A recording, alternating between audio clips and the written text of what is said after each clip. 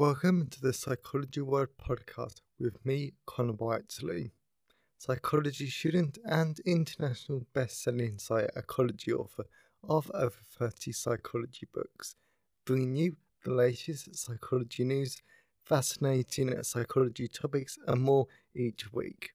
If you want to learn more, then please check out connorwhiteley.net/books.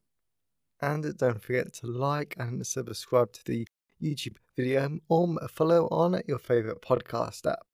And here's the show.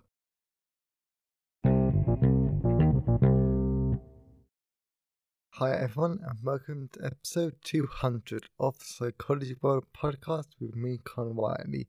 And today's episode is on Hope, Wonder, Passion, my psychology journey. And it's Saturday the 15th of April 2023 as I record this. So to celebrate episode 200 of the podcast, which I can't believe that we've actually gotten to this great milestone, I really wanted to do something different and really something quite special for today's episode, because episode 200, so many podcasts don't actually get over episode 30. So in fact that we're almost 10 times this, I'm really pleased with, and thank you wonderful listeners for supporting me and being part of this journey. I cannot thank you enough. But more on that and more of how much I value you in the content part of today's episode, where I look at everything so far about my psychology journey and some hints for the future. And when I was recording it, I recorded it freestyle, so I didn't write a blog post beforehand. I got it transcribed later on. And there's a ton of different bits and pieces, though, that I mentioned that I've never mentioned before. For example, I never wanted to do psychology. I actually thought psychology was pointless when I first started out. So that's quite an interesting one. And then I explained why I thought that and all of the different myths. So this is an absolute brilliant podcast episode that I'm really proud of. And I think this is the perfect way to celebrate episode 200.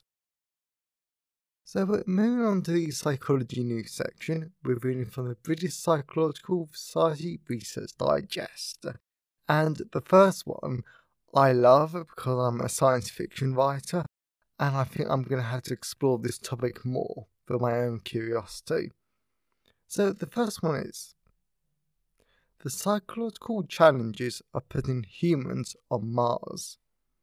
Earlier this month, NASA named the 4 astronauts taking part in the Archimedes 2 mission, which will be the first crewed flight to the moon in more than half a century.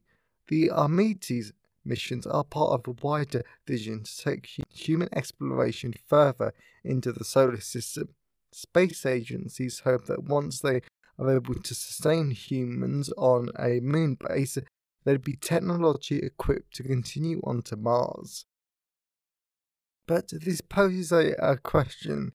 These missions might get our technology ready for the journey, but what about our astronauts?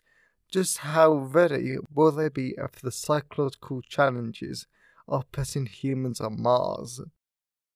So I won't dive into the article because, to be honest, we don't know, and we never will know for sure what these psychological challenges are until we actually get to Mars and humans experience some sort of mental health difficulty, because there will be immense difficulties, because not only because this is a brand new planet and you're in a brand new environment, but also because you're away from your species, you're away from home. So we all know that homesickness is real, and some people absolutely hate being away from other humans. So that isolation is going to be even worse, because you're not just a few miles away, you're not in a different city in the same country, you're on another planet. You're 9 months away from another human. And then you're also going to have the social psychology difficulties and the group psychology difficulties, because you're stuck with your team. Like the team that you're stuck with, you're going to be stuck for those 9 months in the spaceship, and then you're going to have to work with them to actually get them on Mars establish a colony? And then how would the process of laws work? How would governance work? How would we function as a society? These were amazing questions, which is why I'm smiling, and this is why I love the science fiction genre. And this is why in my own science fiction short stories and stuff, I try to explore these different questions. And sometimes I write in entire novellas just to explore this one area. These fascinating questions. I think that after a while, these will all be sorted because we will have to. But also that I think it will be a very bumpy ride when we first start exploring these different planets. Was the psychology will be immense. The psychological pressure will be immense because we're basically putting so much faith in these people that they can establish stuff. So it's fascinating, and I think psychologists will be even more important than ever, because only psychology can actually deal well with these difficulties. I don't think psychologists would be used explicitly, but I still think that everyone, for example, medical doctors, I'm sure would be involved in this a lot more than a psychologist. I'm sure these medical doctors will be using a lot of psychology research, just like how we saw in the pandemic, because even though the pandemic prevention and preventing people from getting COVID and spreading it was a psychological problem, it was still led by the medical doctors and the stuff like that. And I've mentioned it before, like my issues with that, though, because I don't have a problem with medical doctors at all. Because without medical doctors, we wouldn't know anything about COVID and we wouldn't have a vaccine. But I think psychologists should have been allowed to have more of a dominant role, especially in the UK with the SAGE committee. But anyway, though, so that's a different topic, but fascinating topic. So the second one is sleep enhancing headbands could make people more productive at work. How can employers help their staff to perform better at work? One strategy could be to give them a headband that boosts sleep quality. Researchers have found that employees who wore commercially available closed-loop acoustic stimulation headbands while sleeping were more productive and helped their colleagues out more. But the use of wearable technology to boost employees' performance could raise ethical concerns, especially if an employer decided that this technology was an alternative to reducing work demands. So, but this is a very important topic to discuss because I've been working quite a lot on applied psychology topics lately, lately as a part of my vision.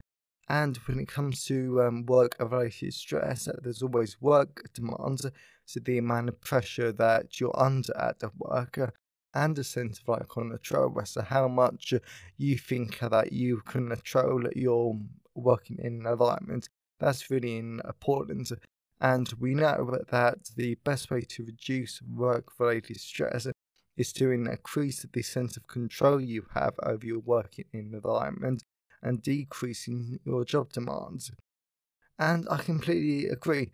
This ethical question is really important though, because if we don't reduce work demands, because then people will get more and more stressed, and even worse, what if an employer decides to increase work demands because of this sleep heads up and reducing stress? That's not good, and that basically undoes all of the good effects that this does. So we need to be careful. We need more research, and maybe we need some sort of I don't know, law or at least a regulation that says that. I don't know really, but I think we need something that counteracts the temptation of employees to increase their workload. I don't know how that would work, but we do need it. So the final one is, plain packaging could reduce appeal for e-cigarettes to young people. Yeah, this makes sense. Because it's what they've done with cigarettes in the UK. So, onto the article.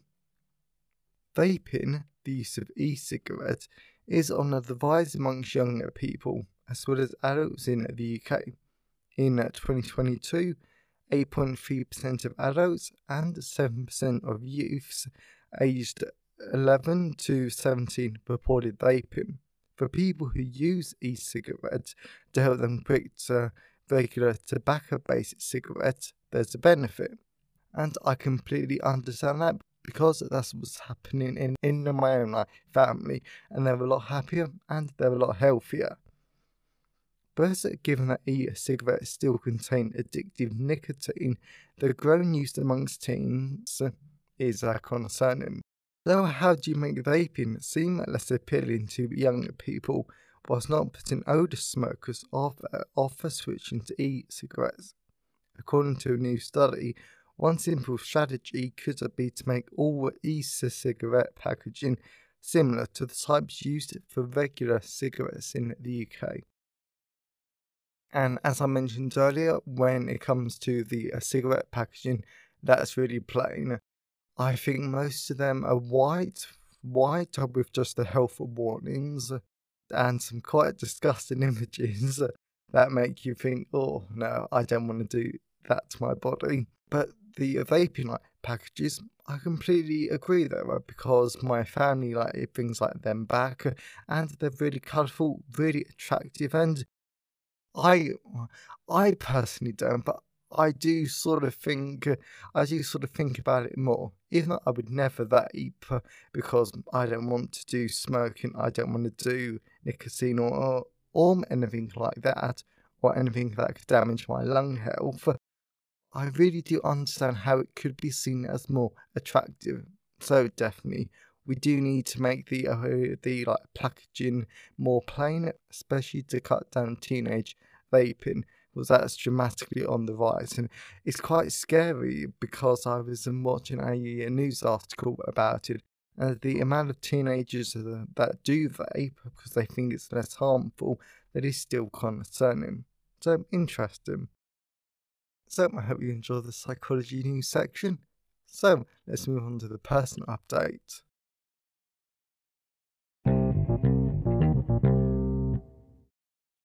So moving on to the personal update. Because the entire podcast episode is sort of like a massive personal update, I am going to keep this really, really short. Short though. So because this is the first week off university, I've mainly just been relaxing, realising how much free time I have now I'm not at university.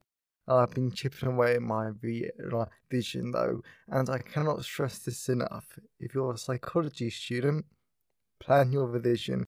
You will feel so much more confident after you've done it, because I've done that now for my 3 exams, and I do feel ready. Well, I will feel ready for them by the end of it, and now that my revision's going to be structured, I feel that I will do so much better, and I'm more confident in myself, and it definitely takes away some of the stress about exams.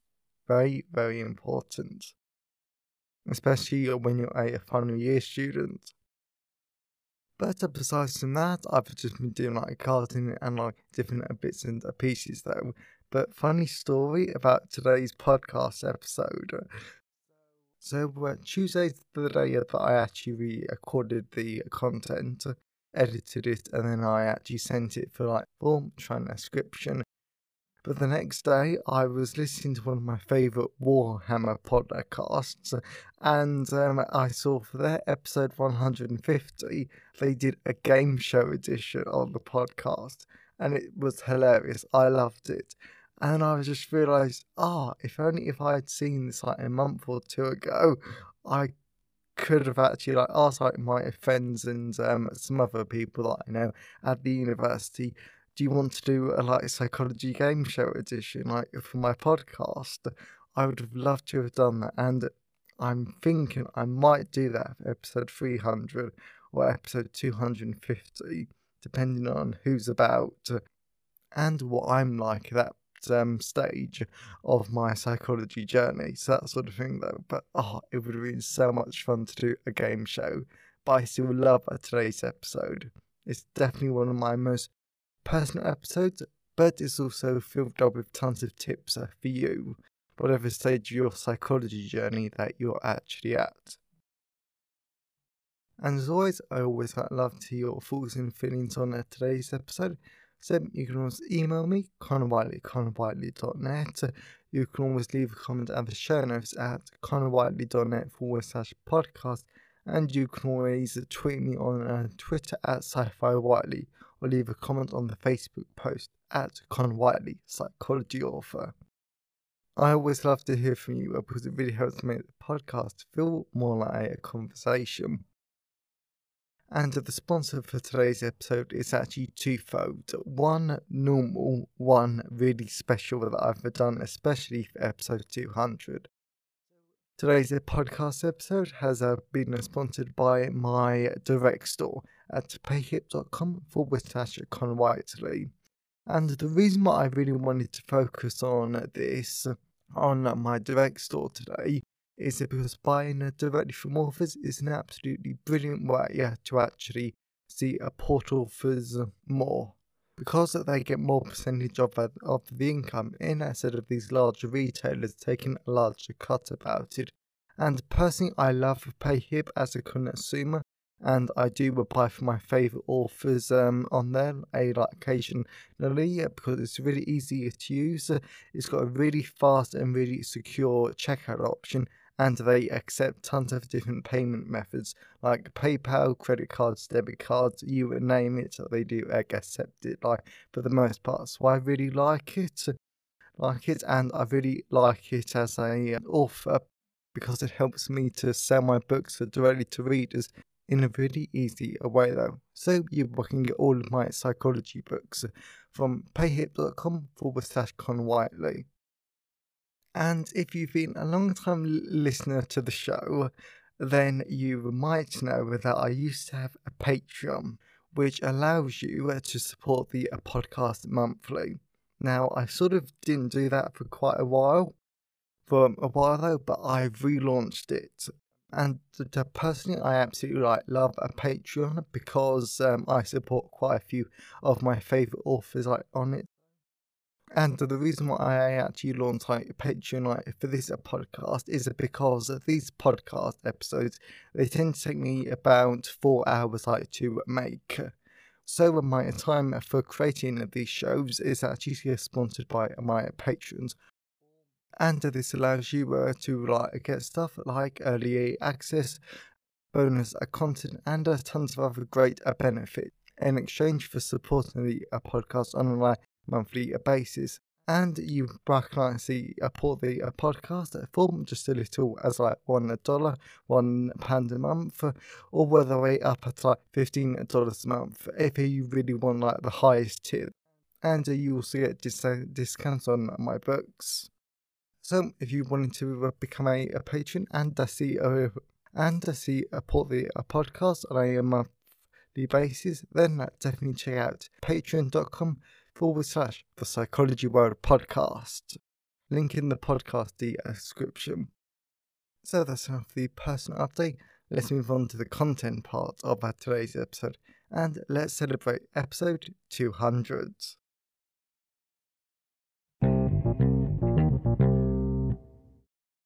So moving on to the content part of today's episode. So we're going to be talking about hope, wonder, passion, my psychology journey. And this, I think, is a great episode that I've been wanting to do for so long. I'm really excited about it.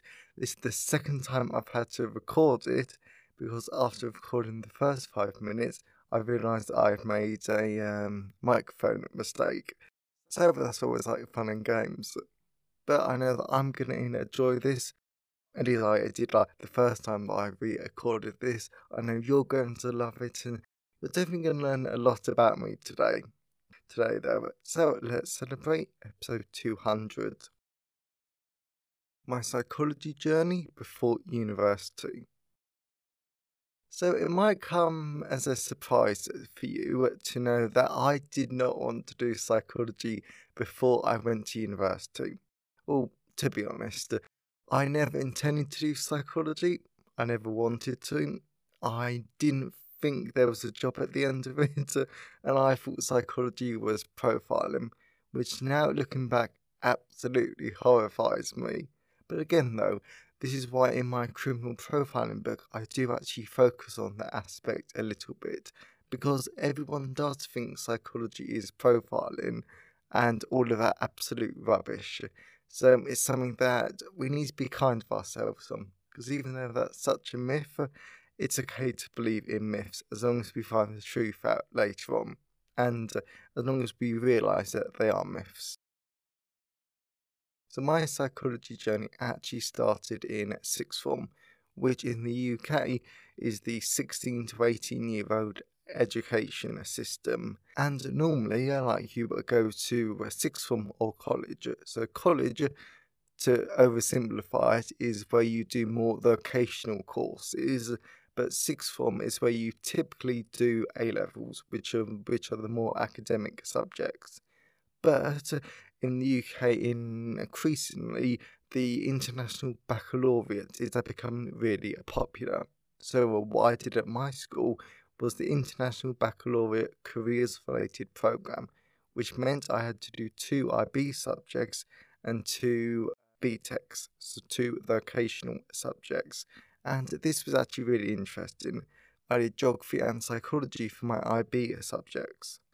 And then I did travel and tourism and business studies for my BTECs. All of them absolutely great courses, and I loved them all.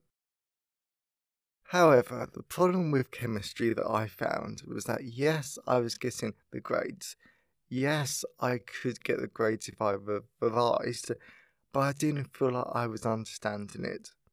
It just didn't really mesh for me with the topic, and it was all really quite advanced stuff, which I didn't have a problem with. My grades didn't have a problem with it, but I just wanted something that I feel like I understood intrinsically and that I was really good at. So at the time, my form tutor and a bunch of my friends were in the psychology classroom. So when my friends were learning about psychology and they were talking about it, my form tutor, Miss Shepley, absolutely wonderful woman who I owe so much to, she was the psychology teacher. So the next day I asked her, could I join psychology? She said yes. She was really pleased that I was considering it, and she had absolutely no problem with it. Therefore, the next day I spoke to the chemistry teacher. She was fine about me dropping out, not in the horrible sense, because she realised that it's not for everyone, and even she realised this is really quite advanced stuff. It's more advanced than the A level was at the time, and even she was having to think about, right, how do I break this down so 16, 17-year-olds understand this? So it was tough, and even she acknowledged that. So then I started psychology, 3 months after everyone else. But the good thing about that was that, at least according to other people, I was understanding it more, I was asking more questions, and I was basically really adding it to the classroom. Because, because for the past 3 months, it had been sort of dead, really difficult, really. It wasn't easy to understand for a lot of people, but I sort of came in and to quote unquote, I lightened things up apparently, which was always like quite nice to hear. So then what's happened was that over the Christmas break, I had to catch up on biological psychology, so they had already covered it, and that kicked off my psychology journey. And I honestly think it was one of the best decisions of my life. Well, in fact, I know it is the best decision of my life to change from chemistry to psychology, because psychology is how I met all of you wonderful people, and it gave me a lot of hope, passion, and opportunity. Applying for university. So, one of the things that I absolutely love about psychology is that you cannot get a job in it unless you have a degree and a master's degree at the bare minimum. That was my selling point, because I know I'm going to sound harsh, I know I'm going to sound horrible, but I think that there are so many degrees that you can go to university and do. And yes, it gives you a degree qualification and it gives you tons of transferable skills, which are brilliant, absolutely brilliant. But there isn't a job at the end of it.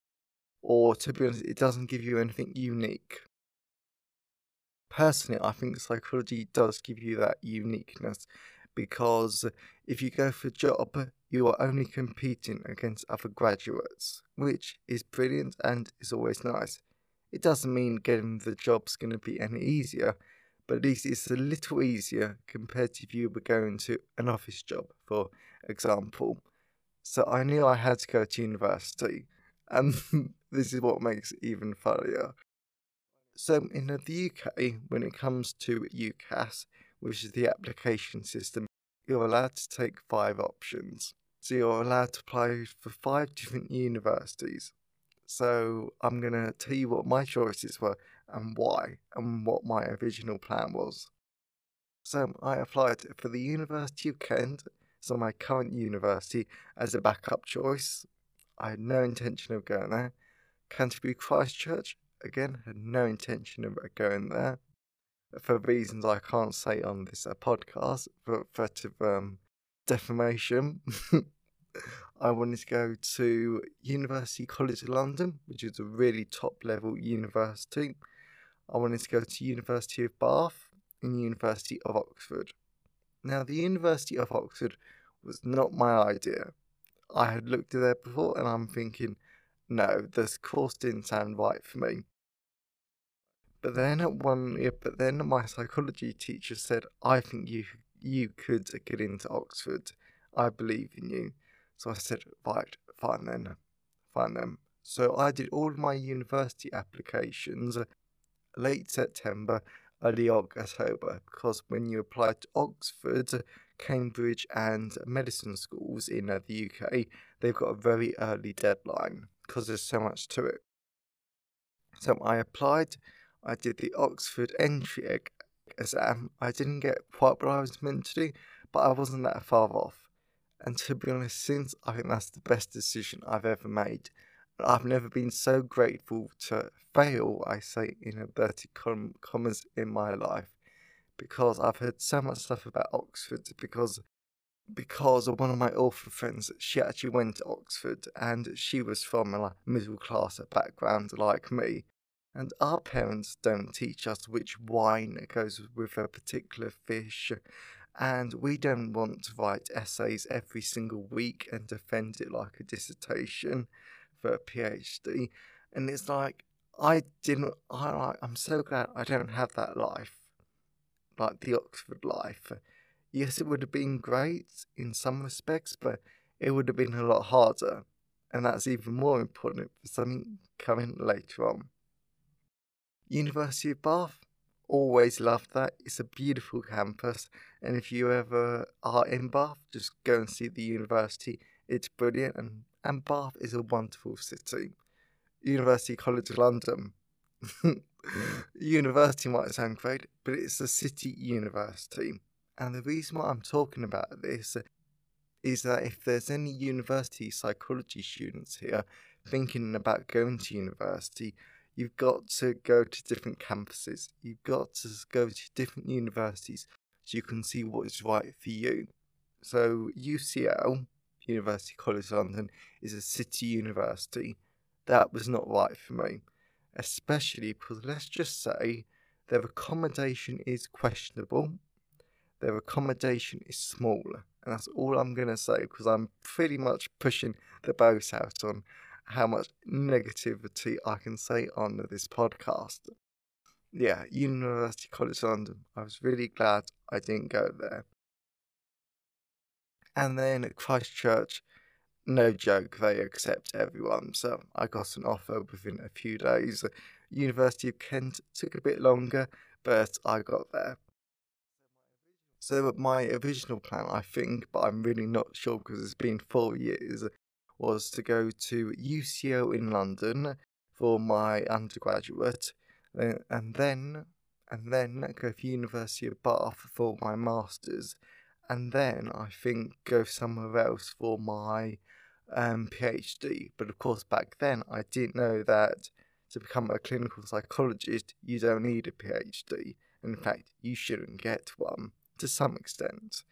But I talk about that in like different places. So that was my original plan. Thankfully, I actually ended up going to University of Kent. Best decision of my life. My first year at university. So I think whenever we go to university, whenever we decide to make this massive change in our lives, this is always a scary time, and it's always quite nerve-wracking. We're just filled with self-doubt, and we basically don't know where we stand in the world. So, University of Kent, from my house, is about, on a good day and committing to the 70 miles per hour speed limit, I can get there in about 40 minutes. So that's the sort of distance. It's about 35 miles away. So what that means is that it wasn't too far away from home. It was far enough away that I got to live down there in halls for first year, and that was an interesting experience, but it meant in my second and third year I could commute very easily. My first year at university, I can't really remember it because it was 4 years ago, and lots of stuff happened. But I remember when I first got to university, I had a great habit of just wanting to get away from there, because even though I've been away from my parents before, I've been on scouting trips that have lasted a week. I've been to Sweden, Malta. I've given speeches and stuff like that to different people abroad. But university just seemed a bit different though, because I remember my parents leaving my dorm. Well, my dorm. Well, we're not in America. Sorry, like Americans. In my flat, my university accommodation, and what happened was that I felt really sad. At university, it's always that sort of awkward first few days because people are still moving in. You don't know who your flatmates are, so you really are quite unsure. So the next day, or to be honest, I should probably say that, what would you do the next day? Normal people might want to have a walk around campus, meet people, see who else has moved in. I decided to do a 19-mile walk to Whitstable and back. So basically, I walked 9 miles there, good few miles through the seafront, and then at the 9 miles back, the back of my knees were hurting the next day, and the first few days after, and I realised, I think you might be trying to escape university. Thankfully, that didn't stay with me for very long, because at my university accommodation, I met great people, made great friends, and the only problem I've ever had with university accommodation, please bear in mind that mine was ensuite, it was self-located, quite nice accommodation, was that people were loud. And I mean, there were some nights I didn't go to sleep before 2 a.m. because people were just so noisy. People were coming back from clubs and stuff like that. People were running up and down through corridors, but aside from that, it was great. And you do meet some wonderful nationalities, like French and Italian. They were my two, good friends during, my first year. And even now, I do keep in good contact, with them. So that's always nice. In terms of psychology itself, well, I thought I made a massive mistake for the first few weeks. I was honestly scared that I'd ruined my life or made a big mistake, because the problem with the first year at university, even though everyone listening to this probably knows this, is that it's a step down. So they really sort of dumb it down, because there are tons of people on the course who have never done psychology before. So it's always about bringing everyone to the same level. So the first few weeks, and I found this in my second year and my final year, it does make you question because they're all introductory stuff. The stuff that you already know, and you're sort of thinking, oh my god, is this what it's going to be like for the whole year? If not, what have I done with my life? I'm stuck here now. Granted, you're actually not stuck there at all. After the first few weeks, it really got sorted. We started to move on to more interesting, more advanced stuff that I didn't necessarily know, and it was just all about filling gaps in everyone's knowledge. And there's some great lectures at the University of Kent, so I did enjoy it. But my problem has always been group projects. When it comes to group projects, I'm very independent.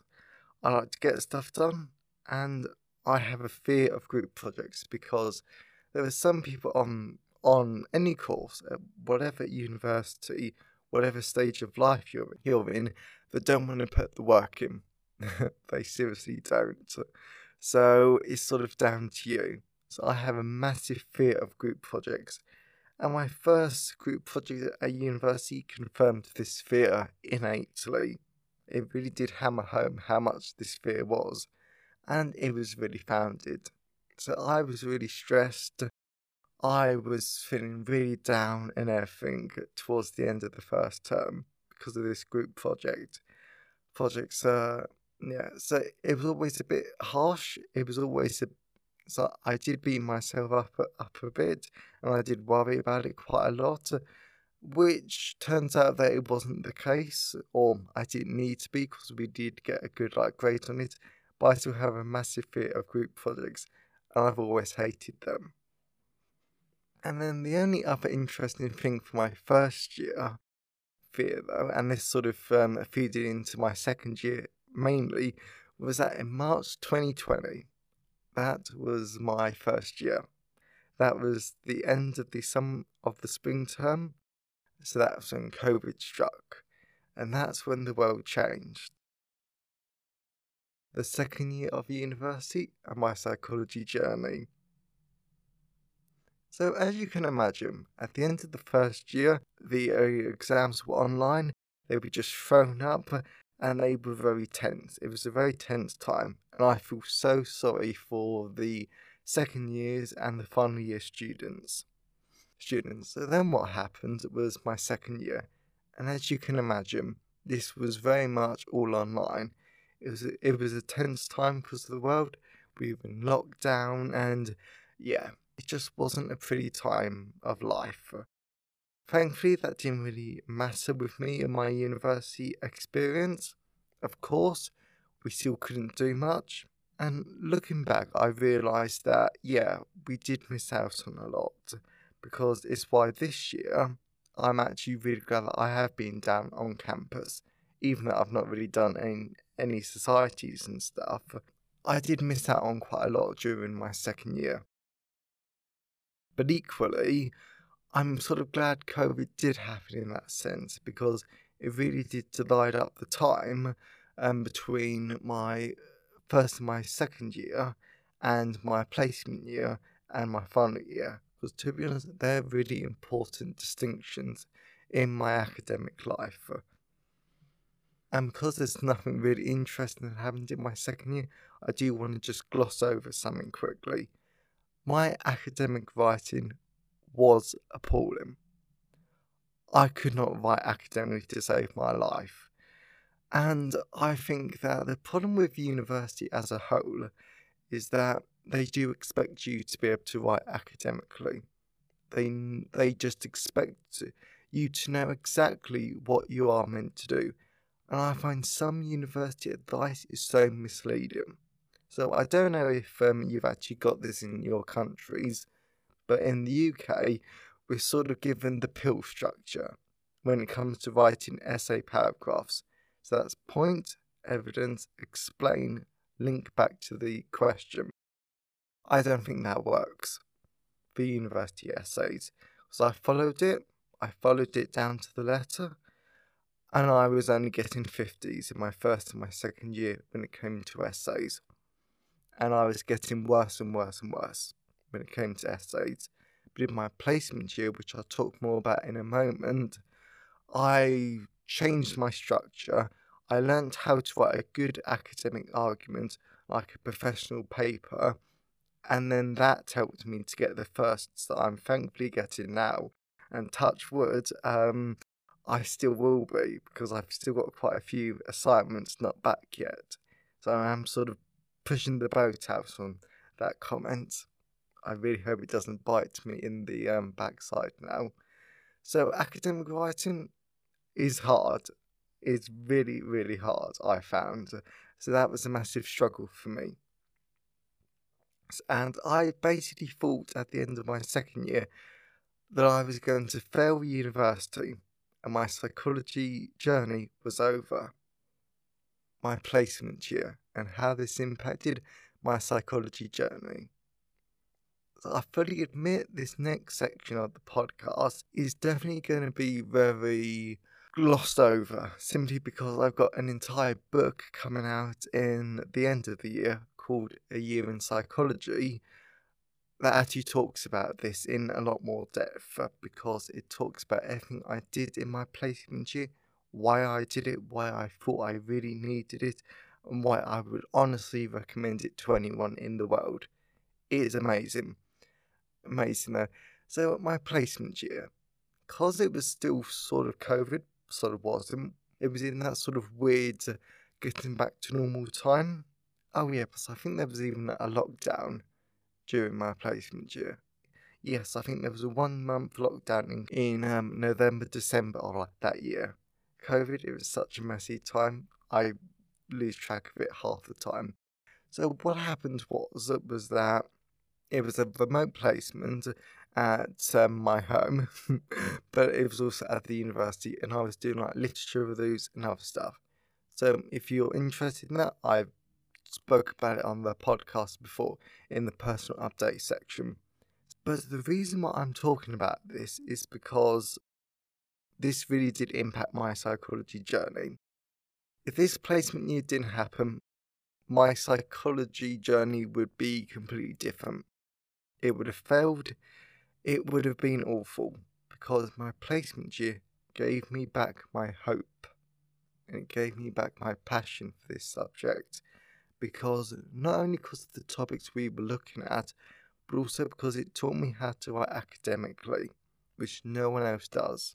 People that I was working with, they were really friendly, really supportive and stuff, and also they never judged me, which is always nice. And they realised I could write academically quite well, but they just needed to give me a few tips. And it was from reading these literature reviews and reading these academic papers that I realised how you're actually meant to write academically. And it's good that I now know how to do it. Because universities, they just don't tell you how to do that stuff. So it's really good that I was able to up my skills. And basically, this placement year, it saved me. It saved my grades. So this year, I'm doing so much better than I ever could have done if I never did this placement year. And also, the reason why I talk about opportunities quite a lot in this podcast, and when it comes to placement is because if you do a placement year and you actually meet a great supervisor, especially at university, then it can open so many doors for you. For example, if I didn't do that placement year, I never would have been on the final year project that I'm on. I never would have met all my friends. I never would have met this great PhD student that I get on really well with.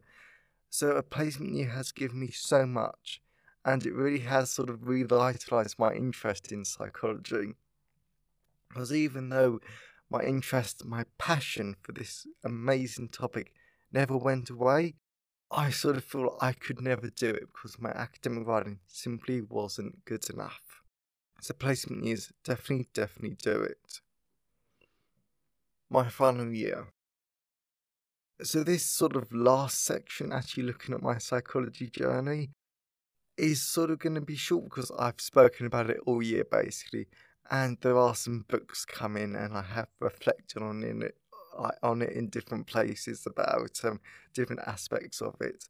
Like, I know Clinical Psychology Reflections Volume 4, which is coming out next April.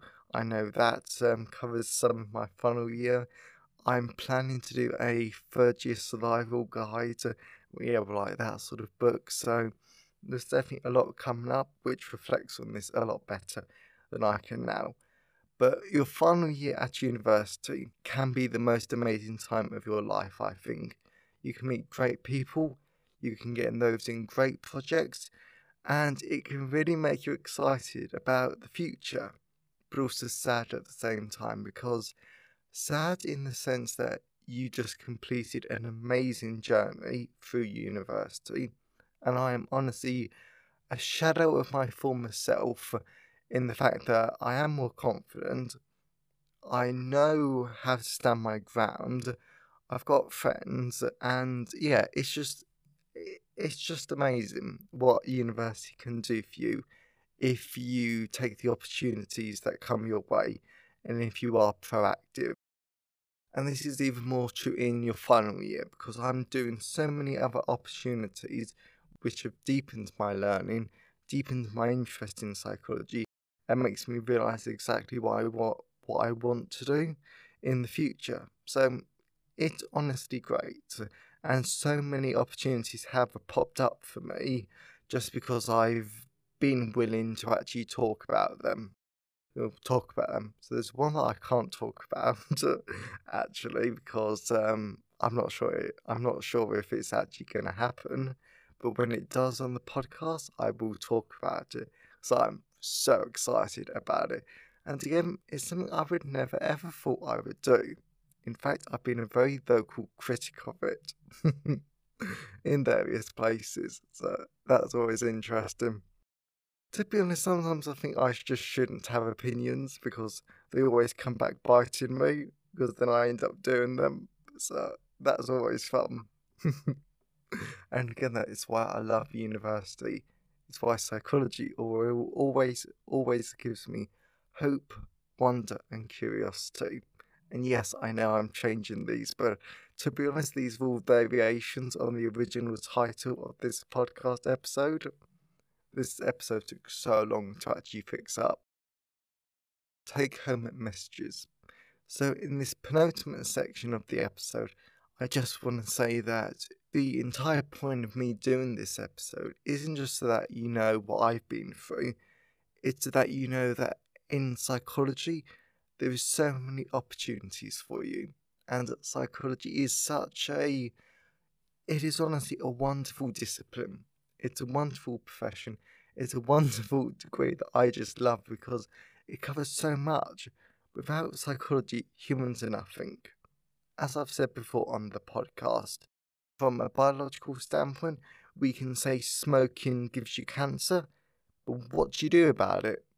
Only psychology can make someone change their mind, but get healthier habits and improve their lives. Biology can't do that. Chemistry can't do it. Physics can't do that. Psychology is in everything we do, and that is why it's so important. It's arguably one of the most important disciplines in the entire world, and that is why I'm so passionate about it. We can improve lives, we can help people, we can make people not want to kill themselves. Well, potentially. We can do so much more than we ever thought possible. And this is only because of psychology. So this is why I love it. And this is why I'm so grateful for all of you for listening to this podcast. Because your interest, your passion, your comments really keeps me going and keeps me wanting to learn. And thank you. I cannot thank you guys enough. So that's the sort of take home message. And I was actually going to do these in separate sections, but I'm actually not going to. So, in terms of the future, my future is I'm going to be doing a clinical psychology master's in September, hopefully at the University of Kent. I'm really looking forward to it. I want to learn more about clinical psychology, and it's going to be a lot of fun. and the project that I'm going to be working on will be a lot of fun too, working with people on depression. Well, not actually working with depressed people, but working on the cognitive angle, even though I also talk about why that's a bad thing, about why academics with no clinical psychology experience are researching mental health conditions. But again, that's something coming out like next year. So there's a lot going on in the future. I'm really excited about it. I do want to get a part-time job or something, or volunteering position, but if I work with service users directly. In fact, I've actually got to start looking at that. In fact, my original plan was to do that in April. So anyway, though, so busy times ahead. When it comes to the future of this podcast, well, this podcast, I love it. I just cannot give this up. I really can't, because I love it so much. You guys honestly keep me learning. I see the statistics, I see the watch numbers, and I look at the subscriber numbers on YouTube, and I'm pleased that this is growing. And I know that the podcast has been a bit chaotic at times.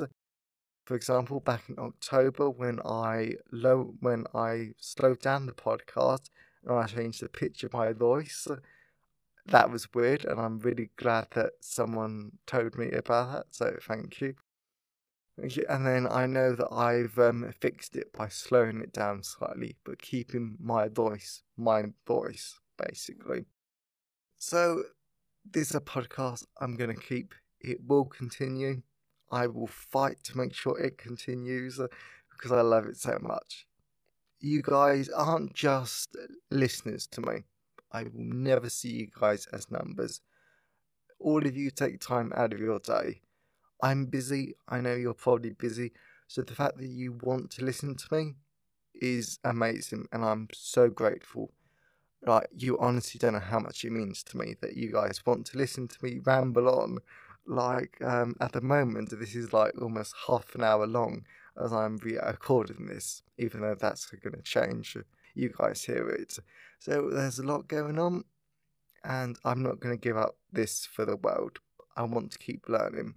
And if I didn't have this podcast, I know my psychology learning would just be what I learn in lectures. And that's not what I want, because lectures, come on, they're fixed, they're a bit boring at times. I want to go beyond my lectures. I want to learn about stuff that no one in psychology really talks about.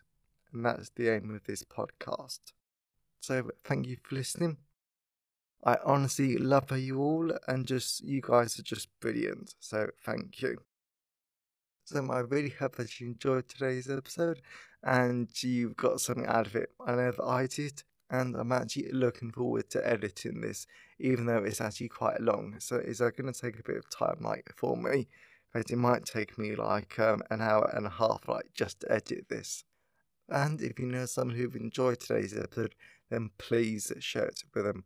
I'm always really grateful when wonderful people help us spread the word about the podcast. And definitely check out Patreon at patreon.com/Conor Whiteley. I would absolutely love to get some more podcasts at support and actually re-award you for tons of great benefits. And as always, you can always buy the books directly from me at payhip.com/Conor Whiteley.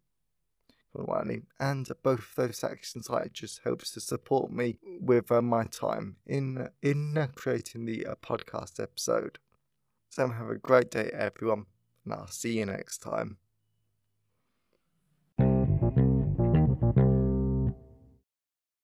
Thanks for listening today. I hope you found it helpful.